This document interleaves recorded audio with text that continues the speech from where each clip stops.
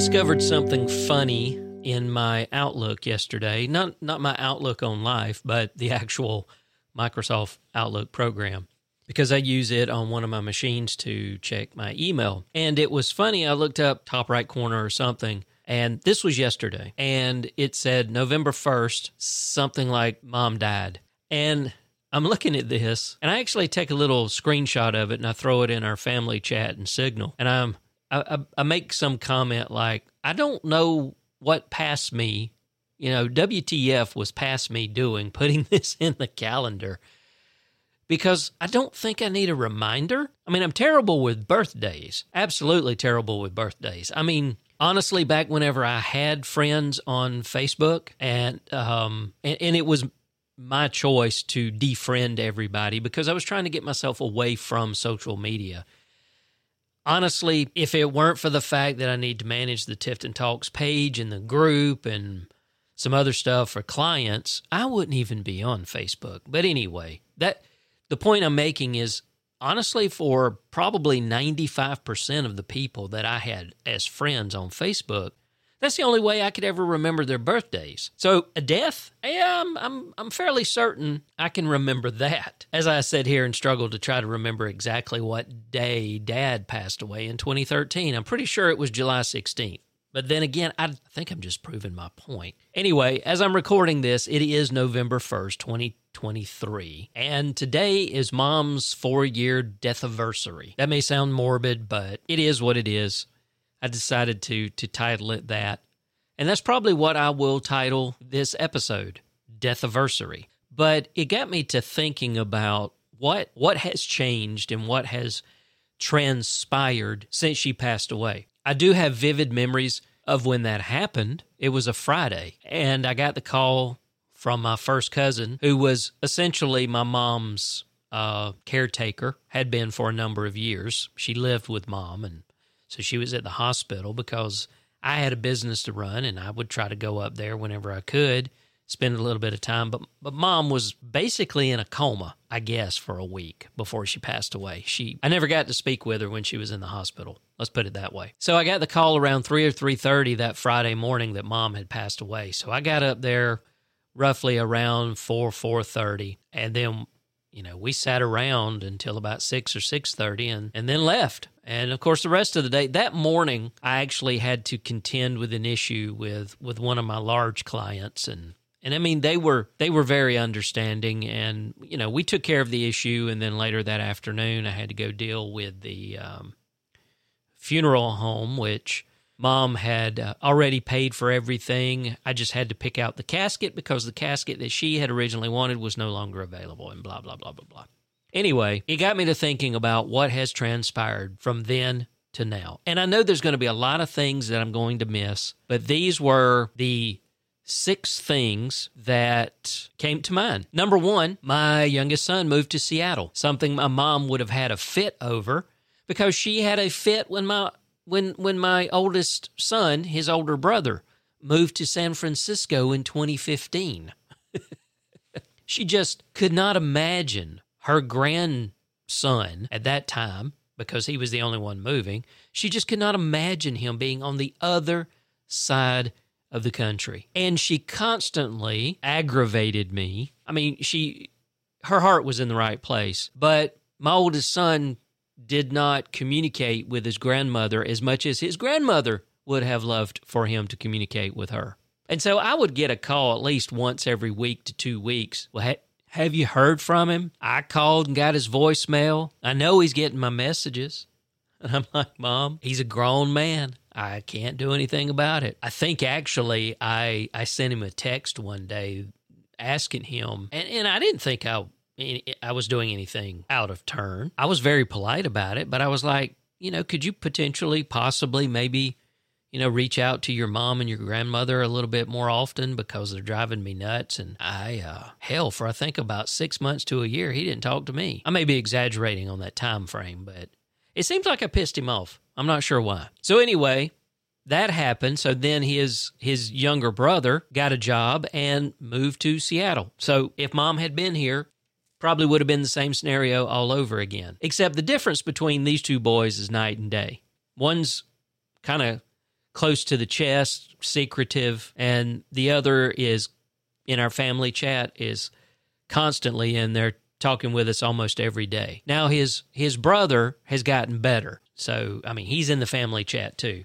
We can go days or even weeks without hearing anything from him. But my youngest son, at least every day, generally. Number 2, my wife has had cataract surgery on both her eyes, giving her back her autonomy. When Mom was still alive, my wife's eyes were in the process of going bad. I guess this is no other way of saying it. And I forget when it was. I think she was diagnosed with young cataracts around like 2016, 2017. I'd have to ask her. I could have the dates wrong. But by the time Mom passed away in 2019, yeah, they'd gotten to that point. And by January of 2020, because it was only 2 months, we agreed that my wife would stop working and I would just take care of everything, shoulder all the bills and the responsibilities, and go from there. And we're doing that till this day. But yeah, she's had her surgery, and she can now drive. She can watch TV. Funny story, when Wednesday, the Netflix hit show about the Addams Family came out, she couldn't see. So after the surgery on her eyes, we watched it a second time, which essentially was the first time for her. Because as she told me, with the way her eyes were, because they were so bad, TV shows and movies were basically like audio dramas for her for several years. It was like going back into the old-timey 30s and 40s, radio serials kind of thing.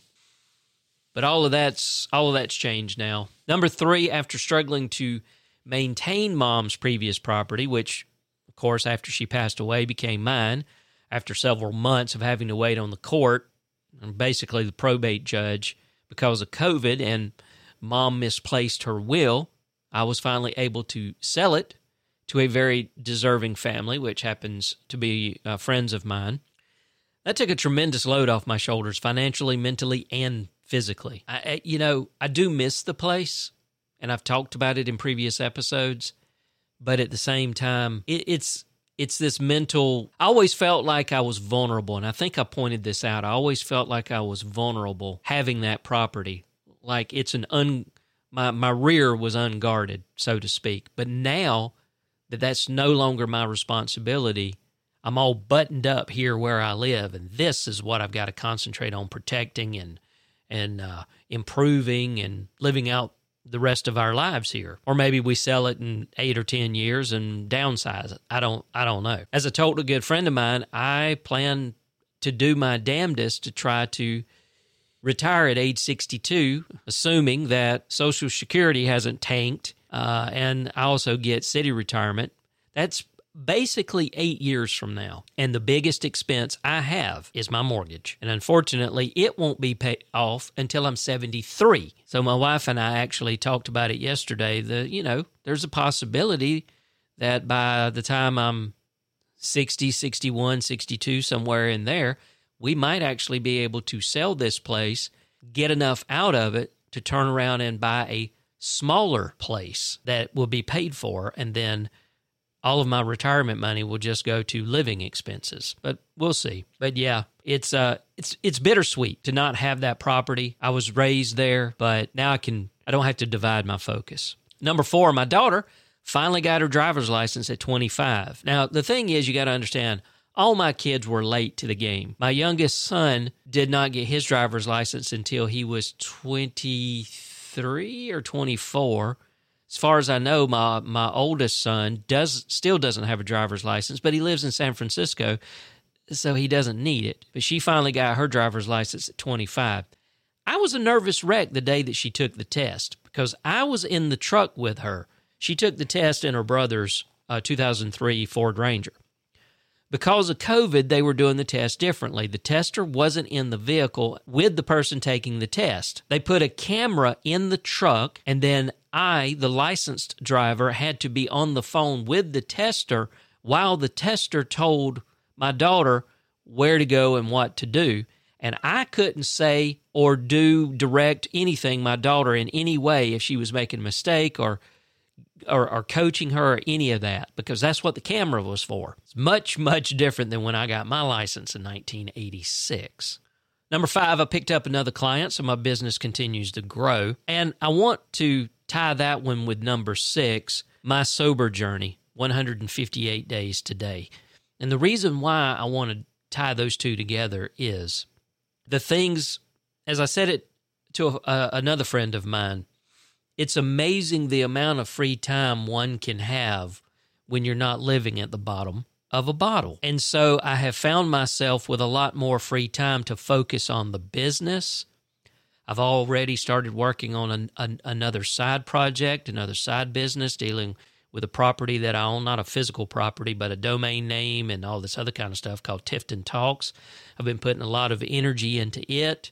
The website, created a newsletter, and we have a Facebook group that's got about 6,500 members. It continues to grow, and I'm doing a podcast. And so previous to that, I was basically, I won't say that I was phoning it in, but my goal was to always just get through the day so that I could just pop a top on something and just forget. Now, I look forward to working on these projects and trying to improve myself and improve the business and get this other thing off the ground so that, who knows, in 8 years, maybe that's a source of revenue. I know it's not going to happen overnight. I currently have 20 subscribers. One of them is a paid subscriber for the newsletter. So it's going to take a while. And I am competing somewhat with an already established newsletter that's been around for at least 10 to 15 years. At least 10, probably between 10 and 15. And I have no idea how many subscribers they have. They don't have a paid version, but they do a whole lot of advertising in their newsletter from real estate companies and all kinds of other stuff. So yeah, it's the reason why I wanted to tie the two together, the business and the sober journey. So it's been great. But yeah, these are the 6 things that came to mind this afternoon when I said, I want to talk about this. And so here we are. And yeah, it's 4 years. I miss my mom, but she's no longer suffering. And whatever you believe, because I'm not a believer in any type of religion, but she's in a quote better place because, as I said, she's not suffering. We come from stardust and we go back to stardust. I'll leave it at that. Oh, and before I go, number 7, last but not least, I've gotten 4 years older.